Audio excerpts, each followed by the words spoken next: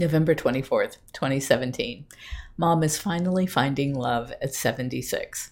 Last night, Thanksgiving, Mom texted to ask for a copy of my prenup, saying that it's not certain, but after spending Thanksgiving with Fred Lively and his family, she thinks he's going to propose marriage. I hope so.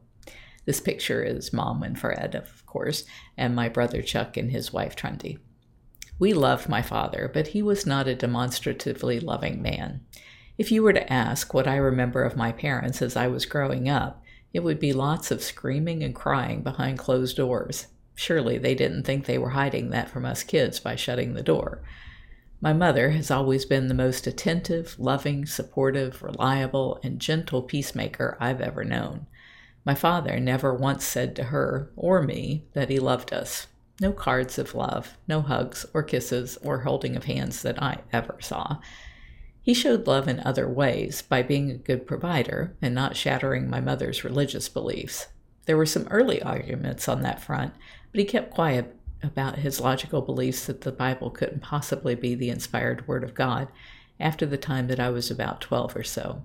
Fred, on the extreme other hand, took care of his bedridden wife for years and has always been a friendly, social guy who seems to me to be the kind of guy who would really appreciate Mom.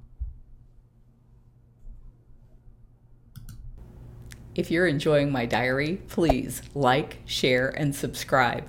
You can find other ways to connect to me over at bigcatrescue.org/Carole.Baskin.